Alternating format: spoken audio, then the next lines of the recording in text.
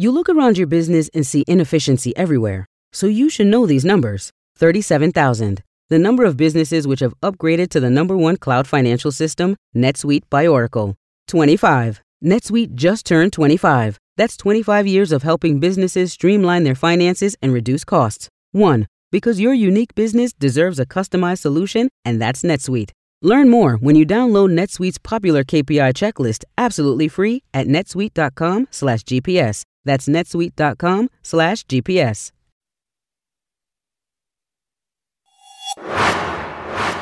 This is GPS, the Global Public Square. Welcome to all of you in the United States and around the world. I'm Fareed Zakaria, coming to you live from New York. Today on the show, Bolton's blockbuster. His new book tells us what he did as National Security Advisor. But what should he have done? Fantastic. How should he have reacted to Donald Trump? I'll have a frank conversation with President Obama's National Security Advisor, Tom Donilon. Then, this week marked the 75th anniversary of the signing of the United Nations Charter. Is the organization still stuck in 1945? Does it wield any real power in today's changed world? I'll talk to UN Secretary General Antonio Guterres. And the U.S. once pointed to Italy as the worst-case scenario it hoped to avoid on COVID. Now America is faring worse than Italy was at the peak of the crisis. What in the world happened? But first, here's my take. As the United States has faltered in its handling of the coronavirus pandemic, many experts have warned that China is using the situation to enhance its influence across the world. This is part of a familiar pattern in which the U.S. has worried that its competitors or its adversaries were 10 feet tall and growing. But in fact, a striking feature of the recent international landscape has been China's strategic blunders. The most significant example is China's recent incursion into India in the Galwan Valley, long under dispute by the two countries. For reasons that are not entirely clear, Chinese forces have reportedly taken about 23 square miles of arid land, sparking a deadly skirmish. This has triggered a powerful backlash in India. New Delhi has tried for years to maintain good relations with both the Americans and the Chinese. India's Prime Minister Narendra Modi has met with President Xi Jinping many times and often rejected talk of aligning with the U.S., pursuing a foreign policy characterized as multi-aligned. No one is using that phrase now. India's media has erupted with anti-Chinese sentiment, and serious analysts are advocating a sharp shift in its foreign policy. India's recently retired Foreign Secretary, Vijay Gokhale, wrote an op-ed arguing that China's neighbors had to stop accommodating Beijing's aggressive moves and recognize that they need a robust U.S. military presence to help them managing the situation. He declared that in the post-COVID age, enjoying the best of both worlds may no longer be an option. Or consider China's relations with its other neighbors. In the past few months, Chinese ships have sunk or harassed ships from Vietnam, Malaysia, and Japan in areas that those countries consider their exclusive economic zones. China has said it was simply patrolling its own waters. But this kind of behavior has led to a remarkable strategic reversal in the Philippines. Under President Duterte, Manila had been drifting away from Washington. In February, Duterte announced that he was terminating the Visiting Forces Agreement, a significant setback for Washington's efforts to maintain close military ties in the region. Well, this month, Manila announced that it would no longer be terminating that agreement in light of political and other developments in the region. Or consider Australia, whose economy has benefited enormously from China's rise. As a result, Canberra has sought friendly relations with Beijing. No more. Australian officials suspect China of mounting a string of cyber attacks against the country, though China denies it. While reports also suggest Beijing has intimidated Chinese students studying there to remain loyal, and it's used businessmen in the country as agents of influence. More recently, after Australia called for an inquiry into the origins of the coronavirus, China moved to restrict Australian imports and discourage tourism there, while state media said Australia was Gum stuck to the bottom of China's shoe. China has adopted a confrontational foreign policy in words as well as deeds. Foreign Ministry spokesman Zhao Lijian is now famous for his sharp, sometimes abusive language. In the wake of COVID-19, he publicly floated a conspiracy theory that the disease might have been brought to China by the U.S. Army. The country's new breed of diplomats, the wolf warriors as they're called, tend to be just as aggressive and confrontational, believing that offense is the best defense and heaping scorn on anyone who doubts the country's propaganda. Deng Xiaoping, the Chinese leader who brought his country into a quasi-alliance with the United States and initiated economic reforms that produced the Chinese miracle, had always counseled that Beijing should not push its weight around. Hide your strength, he would say, paraphrasing a Chinese proverb. In 2005, an advisor to President Hu Jintao wrote an influential foreign affairs essay, China's Peaceful Rise to Great Power Status, expanding on the concept of China as a quiet great power. These ideas might have sounded like good global citizenship, but they were rooted in an acute understanding of China's geopolitical position. China is not rising in a vacuum, but in a region with other major countries, such as Japan and India and Australia. Every action Beijing takes should be considered in relation to the reaction it causes in those nations' capitals. Thanks to its actions over the past few years under President Xi, China today finds itself in the same strategic situation as the Soviet Union did during the Cold War, surrounded by countries that are growing increasingly hostile to it. Go to cnn.com/Fareed for a link to my Washington Post column. And let's get started.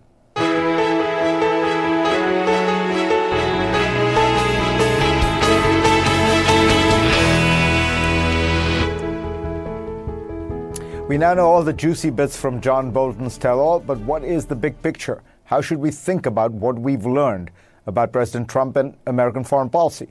Joining me now is the man who was National Security Advisor before Bolton was, Tom Donilon. He served under President Obama from 2010 to 2013. Welcome, Tom. Good morning, Fareed. Nice to be with you today.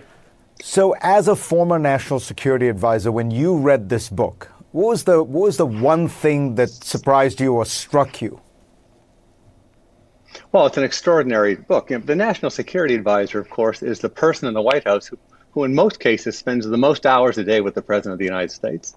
It is in most administrations the first person that the president sees in the morning when he comes into work, and it's the last person that he talks to at night. So I'd never seen anything like the report that we got out of Ambassador Bolton's book, particularly not about a president who's still in office. A number of things struck me. There's obviously a high level of dysfunction, and the substance of the book is disturbing, obviously.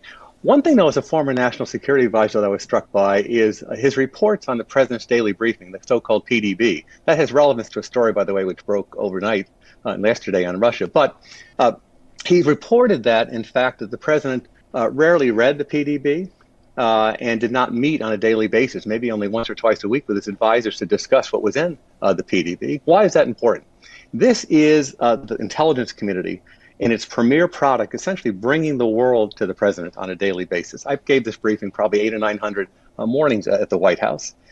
It's the way in which the president stays on top of the world. It's the way in which the intelligence community can bring strategic and tactical warning to the president about something that might be emerging. This has been a product that's been brought to the president, every president, since February of 1946 when Harry Truman received the first daily briefing. So it's essential. I really don't think a president can do his job well without having this kind of flow. And when I mention strategic warning, things like war, terrorist attacks, and indeed, in this case, most relevantly, a pandemic. And we know from reporting in the Washington Post that it was that the intelligence community brought this to the attention of the president at least a dozen times in January and February. And if you miss one of these warnings, obviously, the impact can be pretty devastating for the country. We now have another example of where the president says he wasn't briefed on this Russia stuff. Sorry. So let's talk about that, Tom. The report, of course, is that the Russians have been offering a bounty to Taliban warriors to kill American troops, coalition troops, but in particular American troops. What do you make of it, and what should the president have done?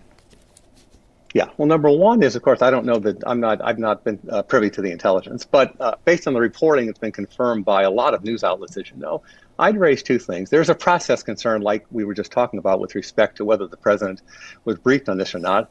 He tweeted yesterday that neither he nor the vice president were briefed on this. That seems pretty extraordinary to me, given the sensitivity of this intelligence. It seems to be some sort of breakdown in process at the White House, which is pretty significant.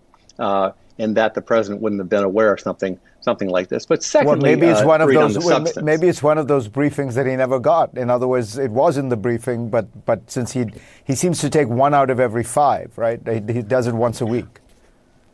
Well, it shows how dangerous it is not to consistently engage with the world, consistently engage in what your intelligence community, which is the best intelligence service in the world, is telling you. It shows you the danger here of not kind of consistently engaging with the intelligence. But the substance is also important, I think, Fareed, on this. It really shows us where we are with Russia. And I'd say three things about that in just 30 seconds here, if I might. The United States and Russia are actively hostile across the board, whether it be in Europe and Ukraine and Libya. We now know in Afghanistan, whether it be in terms of threats to our election, we are actively hostile with Russia. Secondly, Putin's not deterred. You know, in my encounters with Putin, it's very clear that he sizes up his interlocutor, and he makes judgments with respect to the cost and benefits of steps that he's going to take. In this case, he hasn't been deterred. And indeed, third, we've taken a number of steps which are inexplicable given this intelligence and given the overall state of the U.S.-Russia relations. Just recently, you know, this intelligence, evidently, according to the New York Times, was presented in March, and yet at the end of May, the president canceled the G7 meeting, decided to pull half our troops out of Germany, and indeed said that he was going to invite President Putin to the White House for a reconvened G7 meeting in the fall, which is kind of extraordinary given where we are. So we had a process breakdown here, obviously, and the substance is inexplicable to me. Let me ask you about the other great power involved, China. Trump has now clearly decided that he is going to run on an anti-China platform, that has become, that foreign policy has become part of his domestic re-election campaign. How dangerous is this, you know, in actual terms, in terms of foreign policy, war and peace? Yeah, well, I mean, it's quite clear that the president made a pivot during the first part of this year from really an embrace of President Xi, including his performance on COVID, and moved during the course of this election year to harsh criticism of the Chinese with respect to the COVID crisis and its origins. It's clear, Fareed, I think, coming out of this crisis, that the United States and China will be, I think, probably in terms of its relationship, at the lowest point in decades, maybe since the 1970s, when we established formal relations with China. I think we're heading on the current course towards a bifurcated world with intense rivalry on most aspects of the relationship, hopefully some aspects of cooperation. It's going to be the most important challenge for the next president, whoever he is, that we have to face moving forward. It's there's really no challenge more important for the next president. Let me ask you quickly, Tom. We have 30 seconds or so left. Should Bolton have resigned or testified in some way against the president? Yeah, a couple. Well, I think that we had during the course of his tenure and after his tenure an impeachment inquiry. And he should have participated in the impeachment inquiry, I think. Nobody's as sensitive as I am to executive prerogatives and privileges. But clearly he had important things to say about the direct topic of the impeachment inquiry. He said he had additional things to say, which would have caused them to expand the inquiry. And he clearly had in his own mind resolved the executive privilege and confidentiality issues because he had a book manuscript that he was proceeding with. So I think he should have participated, should have found a way to participate in the constitutionally convened process to look at the Trump presidency and its conduct.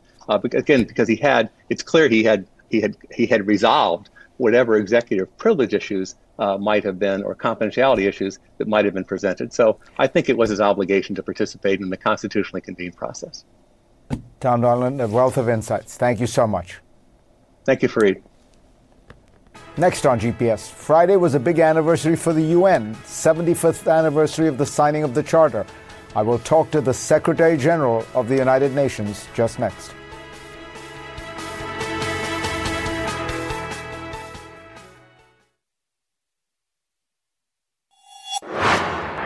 "75 years and 2 days ago, on June 26, 1945, the United Nations Charter was signed in San Francisco. Today, the UN has 193 member states, a freshly refurbished modernist headquarters in New York, and an annual budget of $3 billion. But has it lived up to the hopes that the signers had for it 3/4 of a century ago?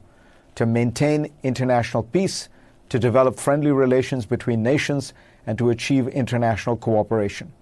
Joining me now is the Secretary General of the United Nations, Antonio Guterres. Mr. Secretary General, pleasure to have you on. Great pleasure to be here with you. So it seems we confront a sort of fascinating paradox. We confront a pandemic that is by nature global. It respects no boundaries. And yet it has caused countries to turn even more inward. Even the European Union countries shut down their borders to one another. Travel bans are in place. And of course, the countries like the US and China are having increasingly tense relations. How do we take a global crisis to create more global cooperation? I think we need to make sure that world leaders understand the fragility of our planet and the fragility of humankind today. We have a microscopic virus. It's putting us on our knees. As you rightly said, the problem is that for the moment, we have world leaders unable to come together. We have the relationship among the three main powers as dysfunctional as ever, more dysfunctional than ever. We see the difficulties in making the Security Council agree on what is necessary to solve some of the most dramatic conflicts of the moment. And we have seen in the response to COVID-19, each country going its own way, not only in relation to the borders and whatever, but even in the strategies to fight the virus and in the strategies to open up and to launch the recovery. So I do believe this is a crucial moment. And the only way to defeat the COVID, the only way to defeat climate change, the only way to put some order in the cyberspace, the only way to protect ourselves against the risk of nuclear proliferation, the only way to address our fragility is to work together. If not, the COVID will go on from an area of the world to another. It came from China to Europe to the US, now going south, then it come back. A second wave, the global economy will open up, then will close again, divisions, borders, etc. We might, instead of a recovery that could take 1 or 2 years, we might face a depression for 5 or 7 years.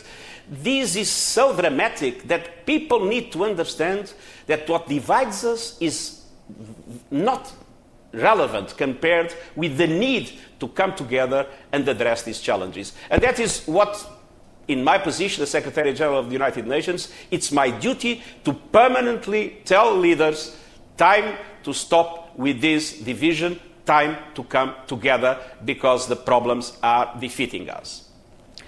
In an interview with The Economist, you made an interesting point. You said that in the last few decades, it had actually been easier to mobilize the world because of an era of American supremacy. And you pointed to the East Timor crisis, and one could look at many crises where if the United States said it was engaged and was willing to provide resources, particularly military resources, sort of everything fell into place.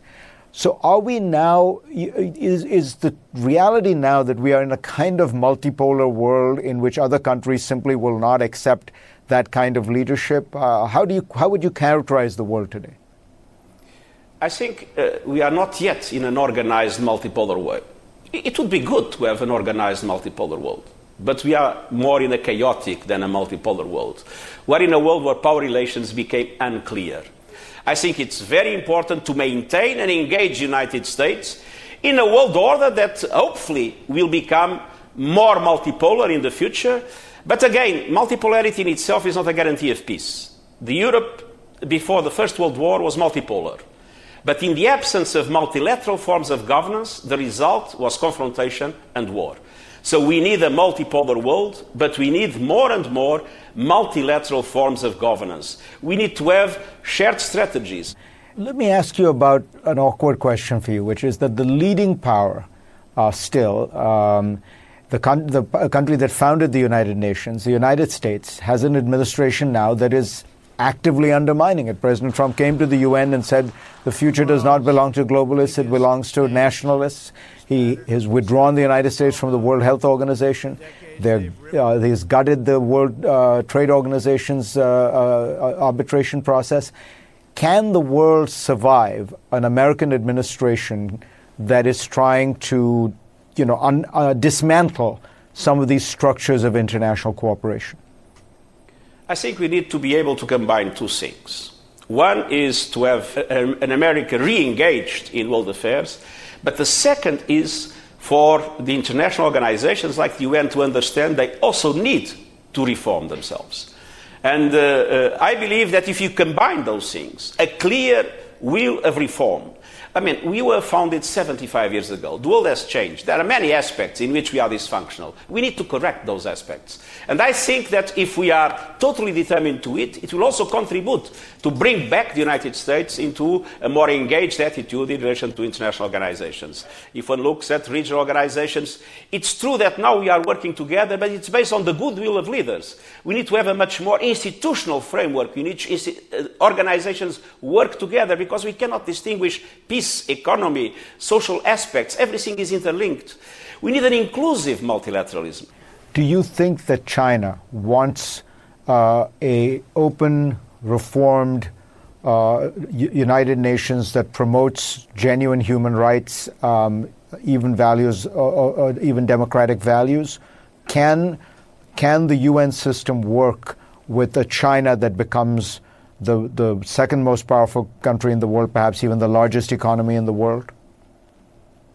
I think that as the United States is essential, China is essential in a world order that needs to combine the efforts of all countries. I will recall you that the Paris Agreement was only possible because of the American-Chinese agreement in relation to climate change at the time. So I truly believe that there must be a functional relationship between the United States and China, a functional relationship among the different powers in order to be able to make the world be effective in addressing the challenges of today. Having said so, the human rights dimension is a core dimension of the United Nations, and China will also have to accept that. And it's fair to recognize that China has done a lot in relation to economic and social rights. I mean, the taking out of poverty hundreds of millions of people is an important achievement in this regard. But on the other hand, in civil and political rights, China has still a long way to go. Mr. Secretary General, honored to have you on, sir. Thank you. Thank you very much. It was a pleasure. Next on GPS, there are just over 3,000 hours until the 2020 election here in America. Yes, we count these things. But what does the race look like right now? I will get a great update from Nate Cohn of the New York Times.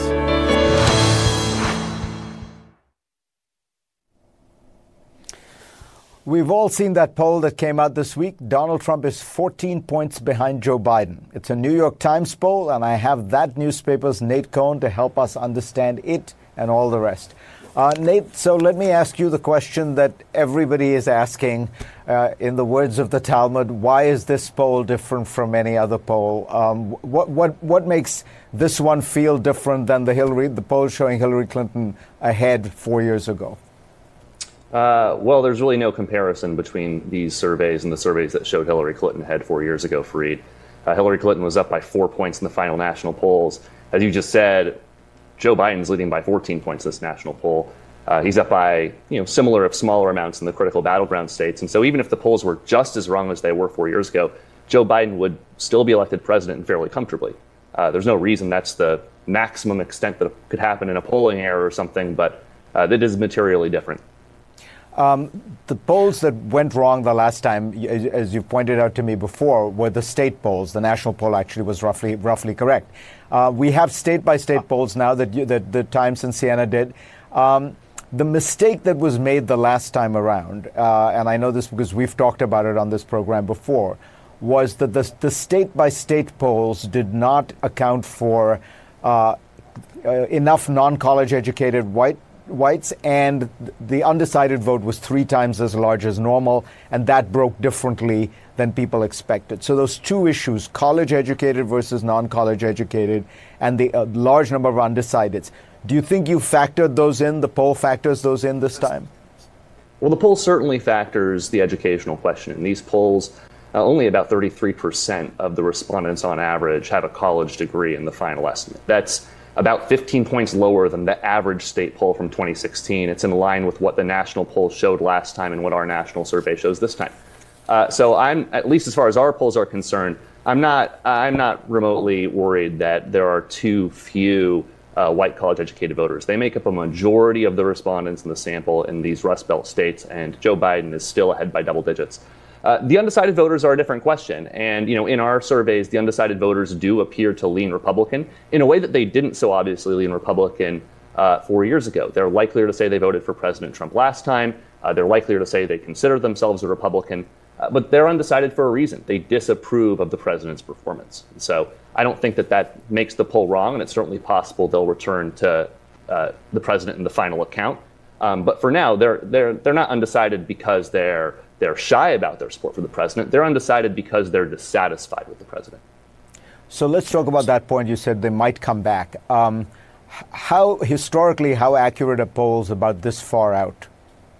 They're not particularly accurate. On average, I think there's an 8 percentage point error between polls taken this far out and the final surveys ahead of and the final election result. Now, I'll point out that error has declined significantly over time. We don't have errors that are so significant over the last 20 years or so, in part because American politics has become more polarized.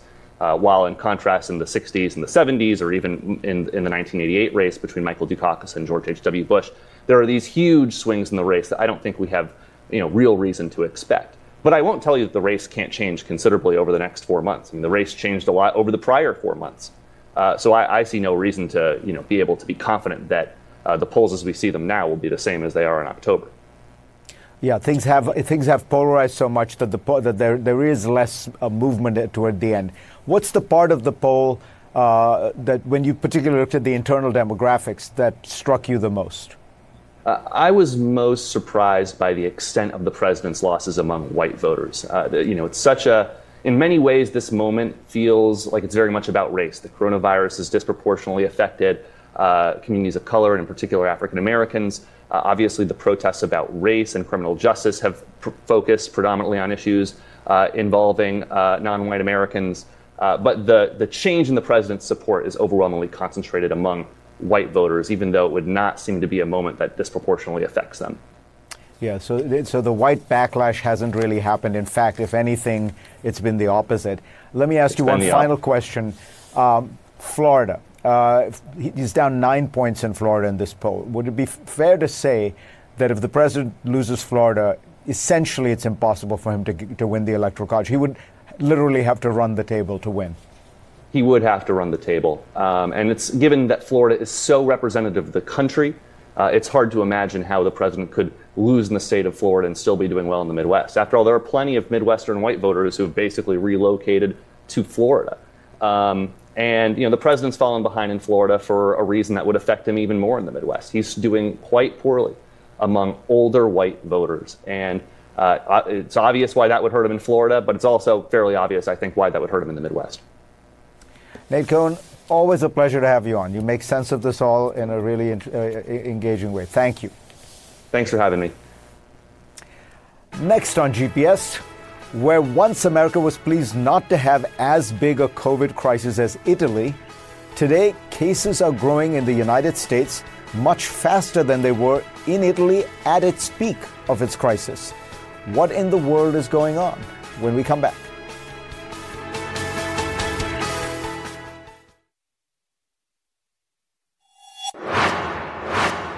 EU officials tell CNN that they will likely block most U.S. travelers from coming to their territory.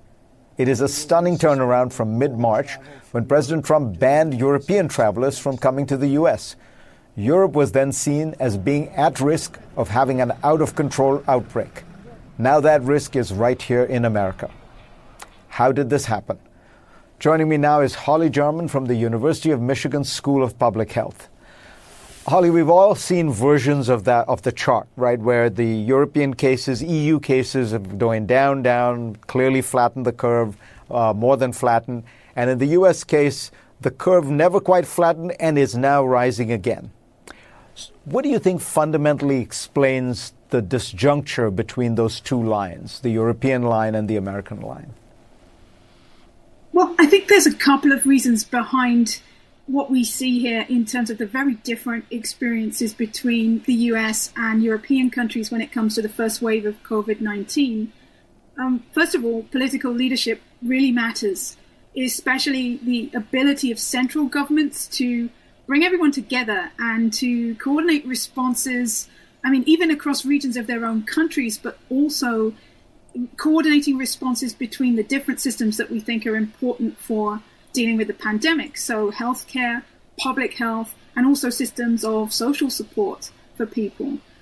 So you said a number of things, so let me piece those out. The first one you talked about was centralization. We understand that the U.S. has a crazy quilt patchwork of center, state, local, thousands and thousands of different authorities. The second you said was about healthcare and public health. Now, here I want to drill down. The U.S. is supposed to have a great public health care system. Johns Hopkins ranked it the best in the world. We think of the CDC and the NIH as being these jewels. Is what you're saying that the American system is very well geared for, maybe individual health care for an individual person, particularly someone who can pay for it, but it doesn't have a kind of integrated system the way a state-run or even a state-paid system would have?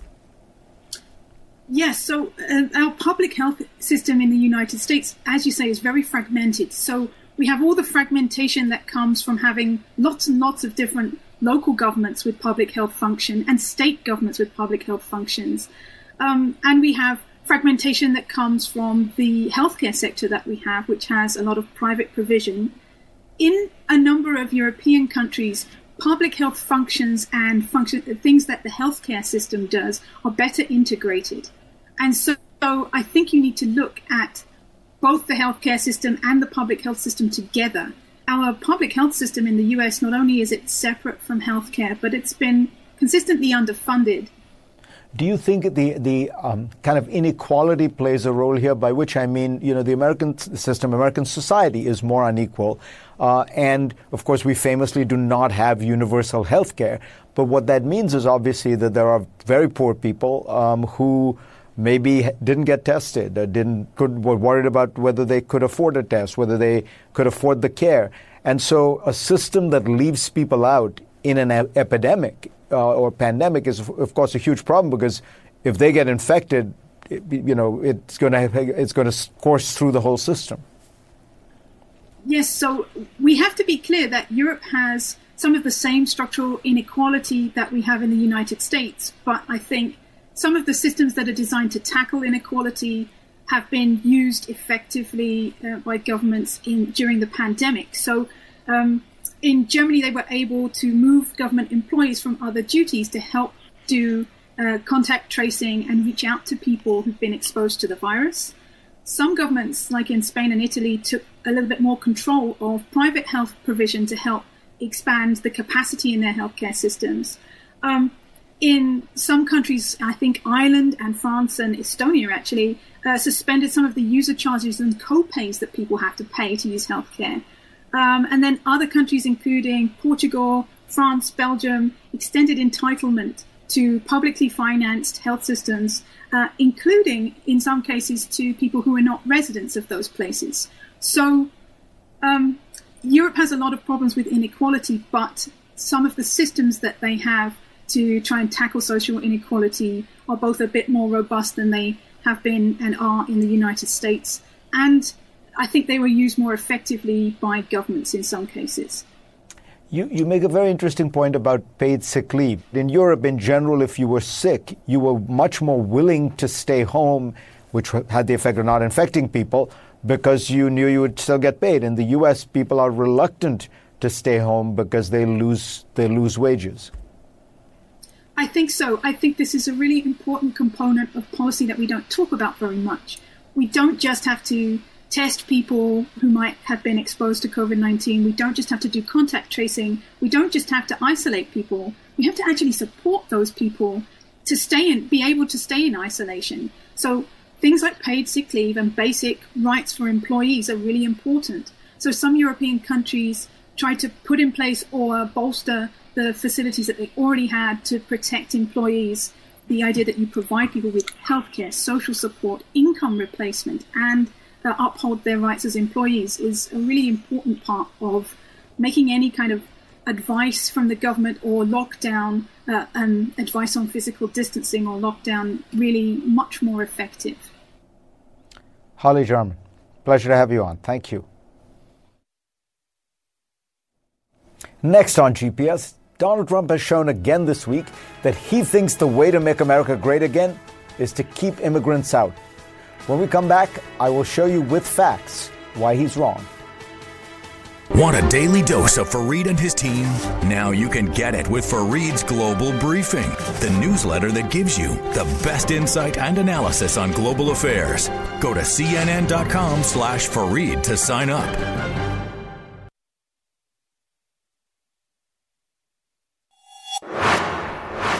My book of the week is Barry Guen's The Inevitability of Tragedy, Henry Kissinger and His World. It is rare these days for a serious, thoughtful, scholarly work to make waves, but this book has done just that. It is not a biography of Kissinger, but a study of his worldview, shaped by a background as a German refugee from fascism, always aware of the fragility of democracy and civilization. But its subject is larger even than that. Guen writes with great intelligence and elegance about the complex challenge of using power to pursue justice in an imperfect world. It is an impressive achievement. And now for the last look. We will make America great again. Make America great again may be Trump's trademark, but there's one area where America is already undoubtedly great: high tech. Yet ironically, it is the industry that Trump is now disrupting, threatening to make America's greatest companies uncompetitive by denying them their most vital resource, human capital. This week, he put a freeze on visas that allowed tech companies to recruit highly talented workers from abroad. Trump claims he's putting Americans first by reserving jobs for those who lost employment as a result of the COVID-19 crisis. But this is nonsense. First, there have been no tech jobs lost. While the U.S. unemployment rate overall spiked to a stunning 14.7% in April, census data analyzed by the National Foundation for American Policy actually found that the unemployment rate in the tech sector has declined since the pandemic began. Despite all of those jobless people in America, there were still over 120,000 openings in the tech sector in April.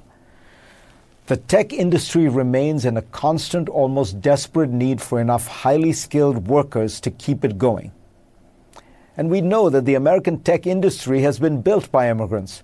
First or second generation immigrants have either led or founded more than half of America's leading tech companies, including Google, Amazon, Oracle, and Apple.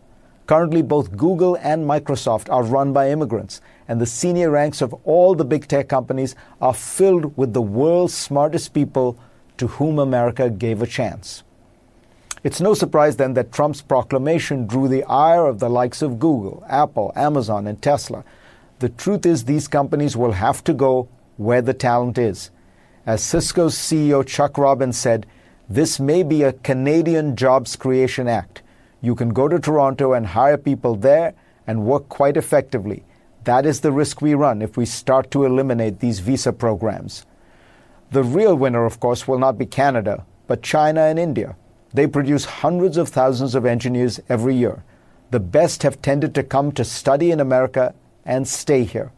Now, they will go back home and start those companies over there, keeping the innovation, profits, and jobs far from the United States. What Donald Trump is really doing is making China great again. Thanks to all of you for being part of my program this week. I will see you next week. Don't forget, if you miss a show, go to cnn.com/Fareed for a link to my iTunes podcast.